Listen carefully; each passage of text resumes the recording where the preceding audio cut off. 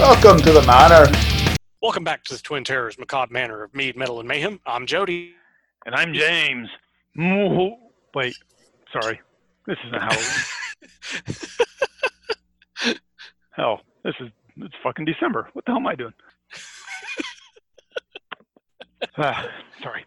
Welcome back to the Zeppelin 3 Arc Part 5.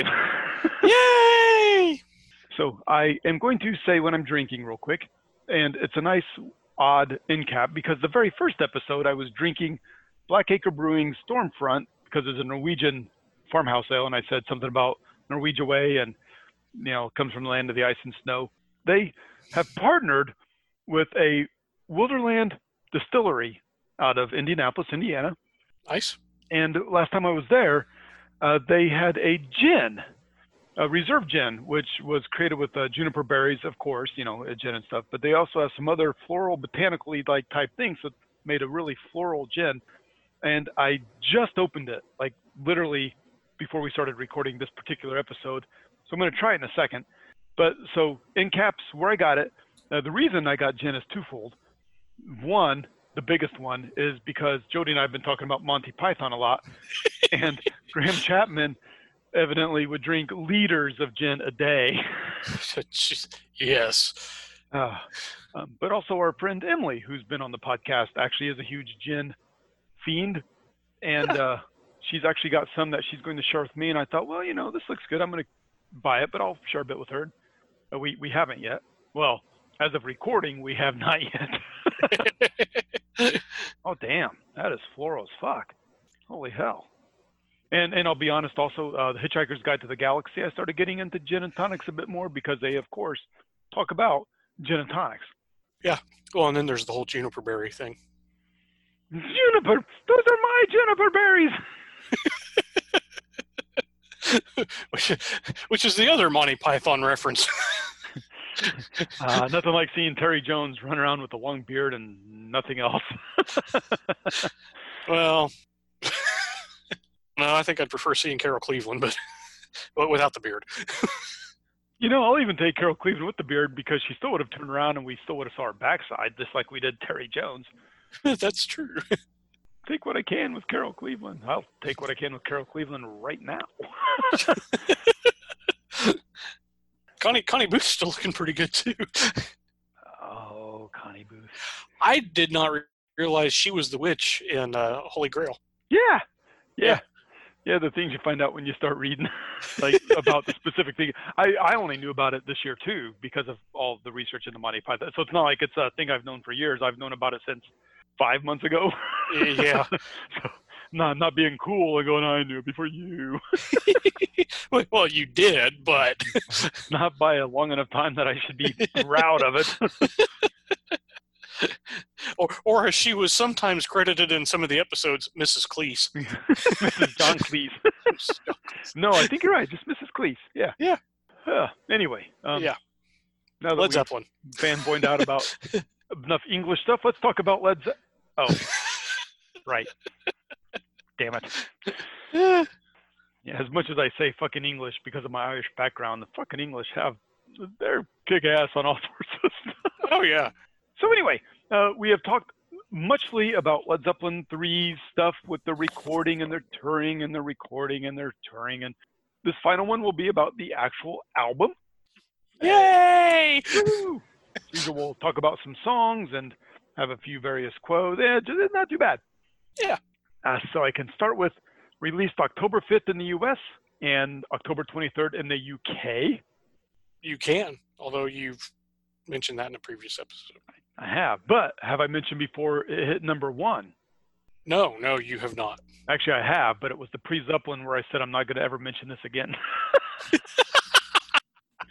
But I tell a lie. Mostly because it hit number 1 upon its release in the U.S. and U.K., but it was also number 1 on the Canadian, Danish, Italian charts, and it did hit 6 times platinum in the U.S. So for an album that is not their best, it's still 6 platinum. Yeah. Just a few notes on recording that did not mention last time because for some reason I put the notes here in this part. I don't know why. Drinking, I'm assuming. That's a good guess. Jimmy got his dents acoustic sound using the Altair Tube Limiter, which he picked up from Dick Rosmini. And what the hell was I writing here? What the fuck? I don't know. I don't know. It says Martin guitar was more expensive than Jimmy's harmony, but Jimmy still used the harmony on Bay, Bramble On, Friends, and Stairway. So evidently I was trying to make a note about which acoustic guitars he used, and that he used the Martin guitar a lot, except he used the harmony on those others. That was the weirdest damn note I've had in all 12 pages of this. But anyway, Jimmy also used various amps, including the Vox Super Beetle and the Hiwatt, and of course the Marshall. Yeah, he's usually mostly associated with the Marshalls, but the Hiwatt apparently was pretty popular because I know, I think it's what Pete Townsend used. Ah, that's where I've heard it. Okay. Yeah, because the Who song "Long Live Rock," Pete mentions the Hiwatt amps. Do you know who did their album cover design for 3? Ooh. I do, but if you have that note, go ahead and give it. Okay. Mr. Carter! It's a friend of Eric Clapton from art school, and his name is Zarkon. Is it Zarkon or Zacron? I don't know how it's pronounced. Spelled Okay. Zarcon. Yeah. So Zarquon, Zarquonian. Fuck if I know. But yeah, Zarkon actually said Jimmy called to congratulate him on the cover, even though Jimmy didn't really like the cover, indicating again that Jimmy's a polite gentleman. I'm glad you actually wanted to talk about the cover because I was going to talk about it. Cool. But I'll let you finish, and then I'll go to mine. Okay, cool. Just Jimmy said he didn't like it because it's a little teeny bopperish, but I can see that. Yeah, but he did like the revolving wheel on the inside, which is called a Volvel, because it's like an old Gardner's catalog type of thing, but it had a lot of symbolic images, so he did like that part. Yeah, that's kind of what I was going to say. I didn't necessarily care so much for some of the images that were on it because I hadn't really thought of it as being teeny bopperish, but I can see where Jimmy's getting that. Yeah. I just love the fact that you could actually, again, it was a gatefold, so it opened up. And if I remember right, didn't it have the spinning wheel worked on both the inside and the outside of the cover? Yeah. So as you spun the wheel, it would change how the album cover looked because different things would pop up where those cutouts were. Maybe not the best images to use, but it was just so neat that, they put that much work into it. Yeah, I loved it. I actually had the vinyl for a long time. To have something really cool, I would say even buy the reissue because the reissue still has all of that. Yeah, it does. But if I remember some of the images that you'd see as you spun it around would be the different band members and Zeppelins and I don't remember what all of them were, but it's pretty cool. I always liked it when bands put that much thought into the album cover and everything. I do too. Yeah, and well, Jimmy with his art background. Yeah. There is a rock side. Jimmy likes to say a rocky side and a folky side. Mm-hmm. So it's kind of neat. But other than a bit of discussion about the critics and a few closing quotes, I am ready to actually get into some of the song, what we think about them, and the minutia. Okay, yeah, that's fine. And as usual, figured we'll start with side 1 and just kind of go through with the release order. Yeah, that works. And of course, one of my favorite all-time songs is Immigrant Song. Not going to do my impersonation again of... No. It hurt. Yeah. I learned about this song in Stephen Davis's Hammer of the Gods before I heard the album. I think I had probably heard the song on our local radio station, classic rock station. Yeah, probably, yeah. But I didn't quite know that was Immigrant Song because I probably just heard them say Led Zeppelin and not which song it was. And it's not a witch song, it's a Viking song. Yeah. So I wasn't expecting when I actually got Led Zeppelin 3 and sat down and put it on the turntable and sat down and listened to it, and riff just they just tear into it, and then Robert unleashes that howl, and it was like, holy shit. No kidding. How can you think that's a soft album with that, even if that's the only hard song? Yeah. One of the most metal moments they had even though I'm sure Robert would probably roll his eyes at that comment. Maybe even Jimmy, because they don't like to be called a metal band. Yeah, and for the most part, I wouldn't say they are a metal band, but they had metal moments, and that is definitely probably the most metal moment they had. It's definitely a metal moment. I agree. It is one of the few songs on my heavy metal playlist that's actually not by a heavy metal band. Mm-hmm. Robert played that live not too long ago, maybe last year, or like a year and a half ago or something. Because I know there was video showed up on YouTube of it, and it was because a lot of the Zeppelin stuff he does now is they've radically rearranged.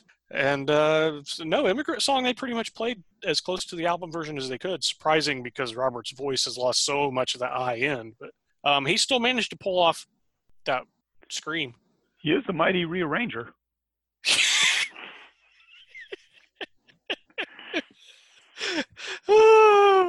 Nice. I think Jimmy says it's a chord fragment more than a riff because it's an octave jump from F sharp to F sharp. And Plant likes to say that we really had come from the land of ice and snow because if you remember from the previous episode, Mr. Davis and Cole, Messieurs, it wasn't a book about Vikings because they'd been to Iceland. My favorite quote on this is, Plant said it inspired generations of guys with crossed axes tattoos. Not wrong. Nope. And Page said Robert was magical and that he himself used a secret unused G chord and thinks it has an energy similar to Link Wray's Rumble. And it kind of does. Yeah. Alex Skolnick from Testament, among other bands, lists this as his favorite Zepp song. I can understand why. One of my favorite Zepp songs. Yeah. I mean, if you were to ask me which is my favorite, like, heavy Zepp song, by heavy metal, like heavy, probably this. Definitely up there. I'd probably have to agree. But of course, when I say heavy, like heavy metal, that's different than heavy, like heavy blues, because they get some, that's. Yeah. That's different. Yes. That's a different cat dog. As my grandma would say when she went out to go fleece the ewes. I don't know what I'm talking about. I don't either. I'm not getting less drunk. I'm ready to move on. Okay. Next one, Friends. Yeah. Which is actually one of my all-time favorite, like, easy, soft songs. I'm going to say that for about every damn song. I love all the damn songs, but I do love Friends. That is one of my favorite. It's one of the favorite I've learned to play that I actually got fairly decent at because of the tuning. I was GCE. Yeah, what was the tuning? CAC GCE. Okay. So it wasn't the Dadgad, it's the other. Yeah, it's not Dadgad, it's Kakja. Yeah. But that tuning allows for that droning sound. Yeah, because it's got an open tuning. So when you strum, and you can just let the open notes, the open strings keep going on in the background. So they'll just yeah. We know what we're talking about. Yeah. And that was kind of inspired by Indian music. Yeah, this is definitely part of that CIA, that Celtic Indian Arabic that we mentioned in a previous episode. But yeah, this is Friends. Is there? Oh, there's a good bootleg that he and Robert did when they were in India that we'll get to, because in a between 4 and 5 maybe albums, between 4 and Houses. So yeah. They went to India. If not that, is between Houses and Drinking Too Much. Physical Graffiti. Thank you. Yeah. Yeah, I can't remember when they did that, but yeah, I do. Because you gave me a copy of that. But it's good stuff. So yeah, we'll talk about that. But yeah, it fits very well with Indian music. Mm-hmm. Yeah, if I remember right, the Indian musicians had problems with it, but. Well, it's because they saw problems with Western style timing and tuning. Yeah. So even. Yeah. But it was heavily influenced by that. I'm ready to move on. Okay. Yeah. Go ahead. Celebration Day. Yeah. Not the album. No, not the live. No. It's just... Probably isn't the only one you can hear Bonham yell "fuck" on though. You have to know where. You have to know it's there, and you have to really listen because it's not. Yeah. Yep. You can hear John Bonham yell "fuck," and Jimmy says he left it in for sonic texture, not because it's cool. I believe that, but I also believe it could have been both. Yeah. Now that one, the original intro to the song got erased. and that's why Yeah. they let the drone from Friends kind of bleed into Right. Celebration To the Day. yeah. And now, if you want to hear what that original intro sounded like, the remastered "Song Remains the Same" live album they play with the full intro as it should have been, because otherwise they were going to have to re-record the whole song. And I don't remember how it wound up getting erased. I don't either. I don't have that. No, I don't either. I've read it. Do not recall. It wasn't anybody in the band. It was somebody at the studio. That's all I remember about it. Cool. You ready to move on? Yeah. Since I've Been Loving You. Uh huh. I do know that if you will go to, if you know the band Moby Grape, I do.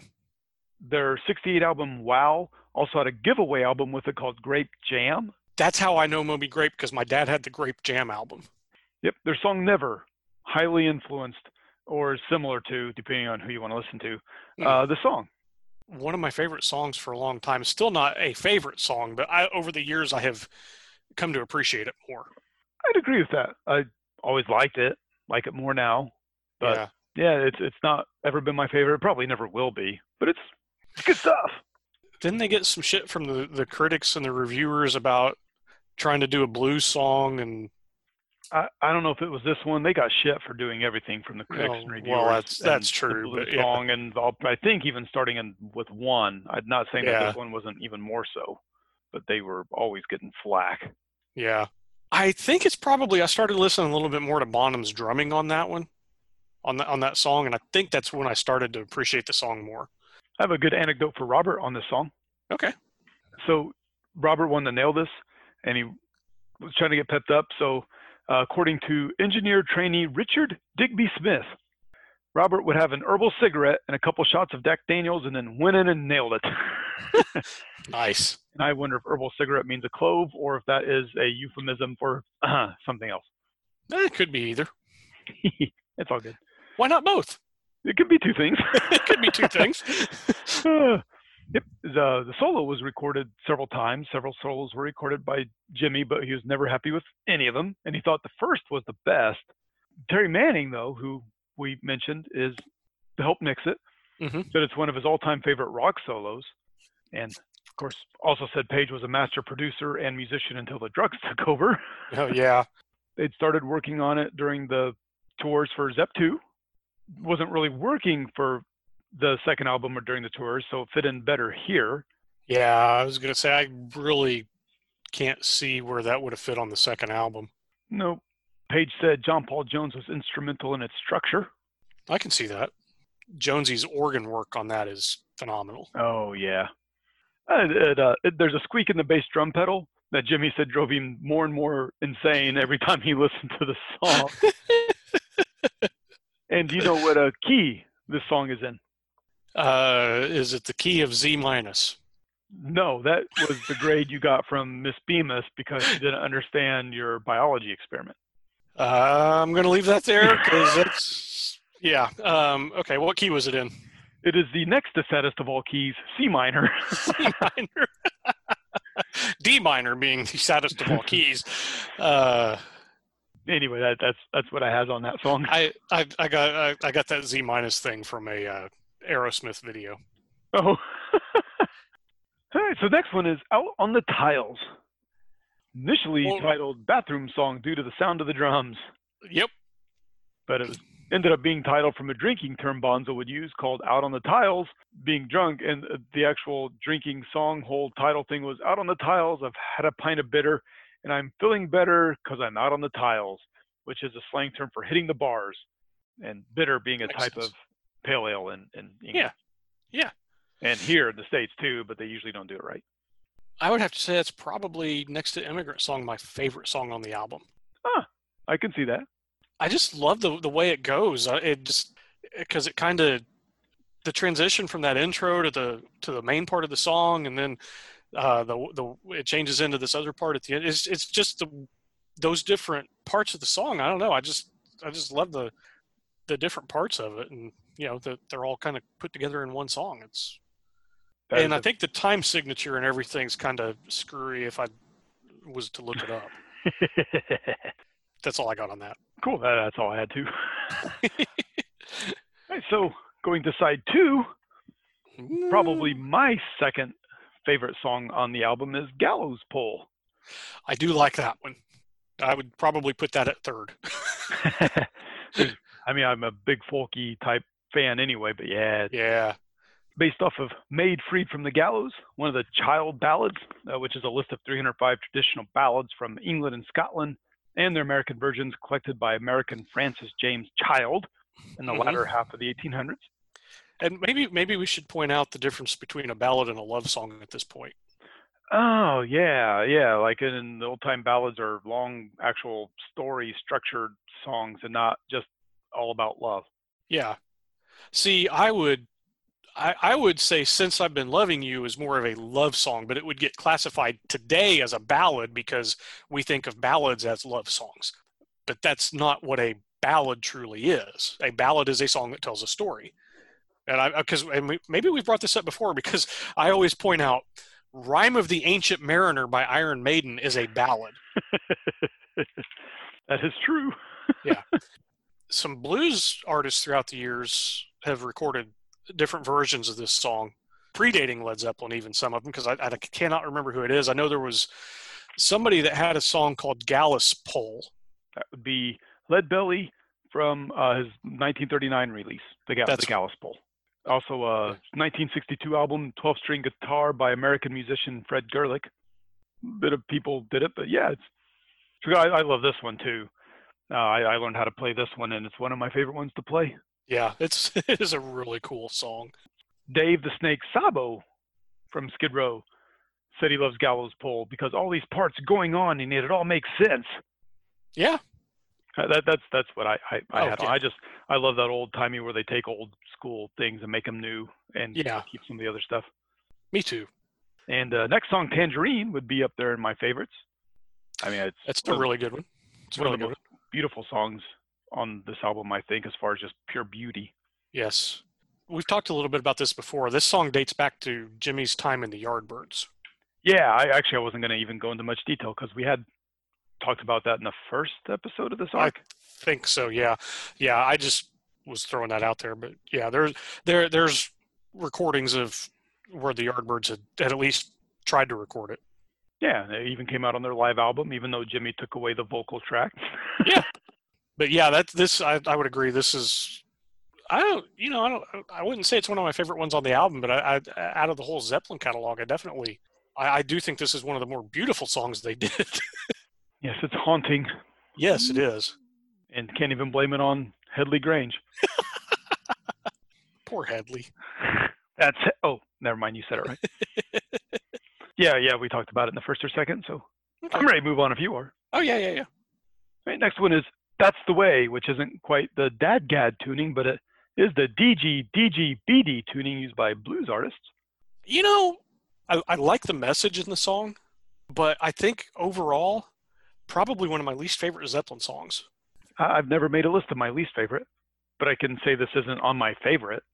I know this one was played quite a bit when they were on the road, so I know it's probably one of their favorite ones. Huh. And this is the one that you mentioned earlier was originally titled "The Boy Next Door."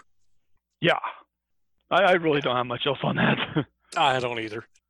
I think we covered the next one too, Brom Raar Stomp, a fair bit. Yeah, we've talked about it. Now, you had given me a copy of a bootleg, which was called Jennings Farmhouse Blues. Yeah, and all it was take after take after take of them rehearsing an electric version of this song, actually, because the one on the album's acoustic. So in 2014, when Jimmy was releasing remastered versions of the first three albums at that point, he took all the guitar parts and mixed them into one track, or mixed them all together on one song that he called Jennings Farmhouse Blues. And that's what it is. It's the instrumental. It's the electric instrumental version of Brom Raar Stomp, I should say. Brom Raar is a different song. Right. I almost want to put this one in my top 3 on the album. I do love it. It's like it's a It's rollicking good song. Yes, it is, and the lyrics. I mean, you start listening to the lyrics, and you think Robert's talking about a girl, and it turns out he's talking about his dog Strider, Strider. named after the character from Lord of the Rings. It's an awesome song. I was so jazzed when the How the West Was Won live album came out, and Jimmy actually, they had been playing the song live, and it's on that album, and I was like, how cool is that, because at the end of the song, Robert yells out, Strider! It's, no, I don't. I obviously had read Lord of the Rings by the time I listen to this, and when I'm listening to it and I hear that, I'm like, it's so fucking great. But why I is know. but why is he in love with Strider? I didn't know about his dog at first. I don't think I have much to talk about on the last song. Hats off to Roy Harper, except to mention got bits of Booker White's "Shake 'Em On Down," and I do like the song, but it's like kind of one of those songs that I don't think about much one way or the other.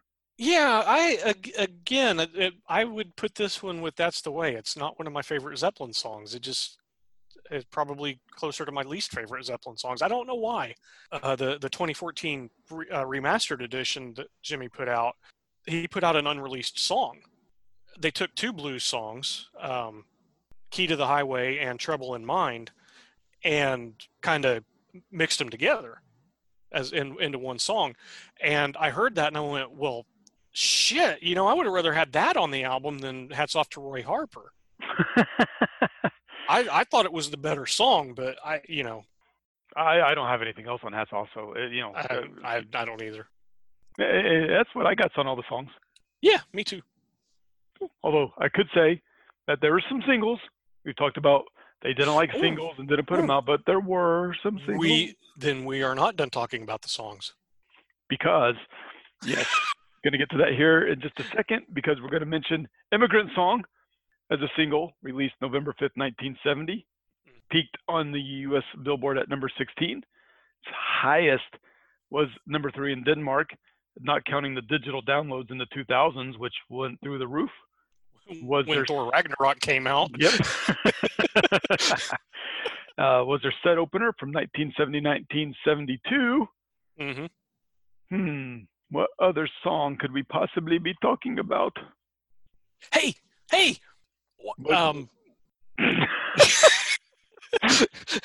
You can go there. That other song would be "Hey, what can I do?" Yes. What can't? No, I love this. I remember. I think you were even probably with me, but we went to Headstone and Friends in Terre Haute as like a combo record store and head shop. Yeah. And I actually found the 45 vinyl of Immigrant Song and Hey, what can I do? Although I'm 100% sure it wasn't an original pressing. No, it was probably later. I had also bought it, but I don't think I bought it at Headstone. I think I bought it at one of the other record stores in town. Yeah, it's a good song. I like that song. It's really good. Yeah. Well, and because it was a B-side, and that was the only way you could find it. It was not an album cut. Of course, we didn't know that a couple of years later in 1990, they were going to put out their first box set. And of course, they put it on the box set. Anyway, besides a little bit of things on critics and a couple of quotes, that's what I has on the songs. Okay. Yeah. I don't have anything else. I mean, I guess I could talk about how Jimmy Page didn't put a guitar solo in "Immigrant Song" in the studio, but on live recordings he did. It's because Jimmy likes the spotlight as much as okay, in that case, I don't have anything else. Okay. I mean, you could talk about it, but I'm assuming that sums it up. Yeah, that's pretty much it. That's all I had to say. Critics! Boo! You bastards! So I'm going to sum it up with this. Critics, you're too commercial, so Zeppelin writes folk songs, which leads to, you're selling out and cashing in. You're missing the point now. Isn't being too commercial selling out and cashing in? Yes, that is rather. This wouldn't have happened to been Lester Bangs, would it? I intentionally don't write critics' names down. I don't think this one was. In fact, that's sort of a conglomerate of what they were saying. Like, not necessarily one critic. some critics were saying you're too commercial. So Zepp does go to folk songs, and then other critics say you're selling out and cashing in. Critics are not known for their consistency amongst themselves. That's true. But Plant has said that this is our single most important achievement, which, knowing what he puts out now with his people, I can see where he loves 3. Yeah. Page thought this was a wonderful group, and I had the chance to be adventurous, and we could attack anything, especially in regards to 3. And some general quotes, not necessarily about the album, but they were given at the time of this album. Page on an ideal song, the platonic ideal of a song. Picasso once said that a painting is never done. I sort of feel the same way about music. I would never say anything is perfect. Yeah. And Plant on the 3rd album, ever since Led Zeppelin 3, I have enjoyed adventures in minor keys. It's very emotive. And Robert likes to mention the impossible 3rd album, meaning after the first 2, how do you compete? Because, a lot of people have a sophomore slump, but even if you get 2, your 3rd's not great. He says he loves Zepp's 3rd album and lists others too, including Mumford and Sons, which we talked about in the folk episodes. Mm-hmm. And he's mentioned them in his podcast too. He's got a podcast. It's really good. He does. I need to get caught up on it. I'm a little behind. Season 3 just started as we're recording this. They've got one episode out for season 3. Okay. But both to show how well Zeppelin continued to kick ass and to bring out the awesomeness of the 3rd album, I think, from how he was talking about it. And he goes on with, well, where's the impossible 23rd album? Just find a groove and go for it. The walls will fall down. Yeah. He's such an awesome hippie. I've got just a couple things here to sort of finish up this whole era before we go into 4. Okay. Do you have anything first? No. The band and Grant and Atlanta were ready for them to get back to writing and recording a new album because of their disappointment to the reactions they got for 3. So in November 1970, they went back to Bromrar and began working on another album, which is where we'll start with 4, variously titled Zoso, Signs, 4, Untitled. Robert actually likes to call it Signs. That's his preferred name for it. Okay. So I'm going to end, except for our banter at the end, and whatever Jody has to add, with a quote from Jimmy Page that says, because they're going into the 70s here, this is the end of the 70s, fuck the 60s. We're going to chart a new decade. Boy, did they. Oh, boy, howdy. That is our Led Zeppelin 3 Phantasmagoriana. Yeah. Sorry, I was yawning. I could tell. Let me try that again. Yeah. It's great. Yeah. I don't have anything else on it. What else do you have to add, my good sir? No, that's about it. Cool. All right, then. We shall wrap it up. We appreciate you listening to us. Yeah. Give us some reviews if you happen to think about it. We'd appreciate it. Tell your friends. Share us on social media. Yep. Hey, we're on Twitter. Well, we are. Terrors_Manor. Yep. I'm good. Are you good? I'm great. So until next time, I'm James. I'm Jody. We'll talk to y'all later. Bye. The Macabre Manor is brought to you by the Twin Terrors. All rights reserved. Stay tuned for some fun outtakes. Rawr. T-Rex. Ready?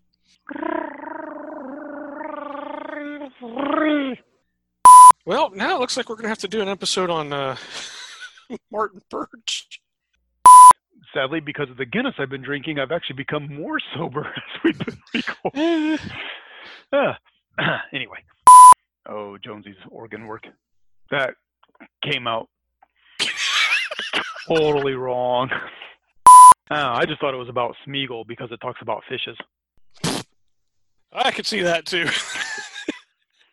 Damn it, Robert, put those books down. Precious fishes laying in dirty water dying. Juicy, juicy fishes, my love, my precious. You and your damn liquid juniper berries. Those are my juniper berries. There's a joke there with 7-inch vinyl too that I let go. That's why I was quiet there for a second. Okay.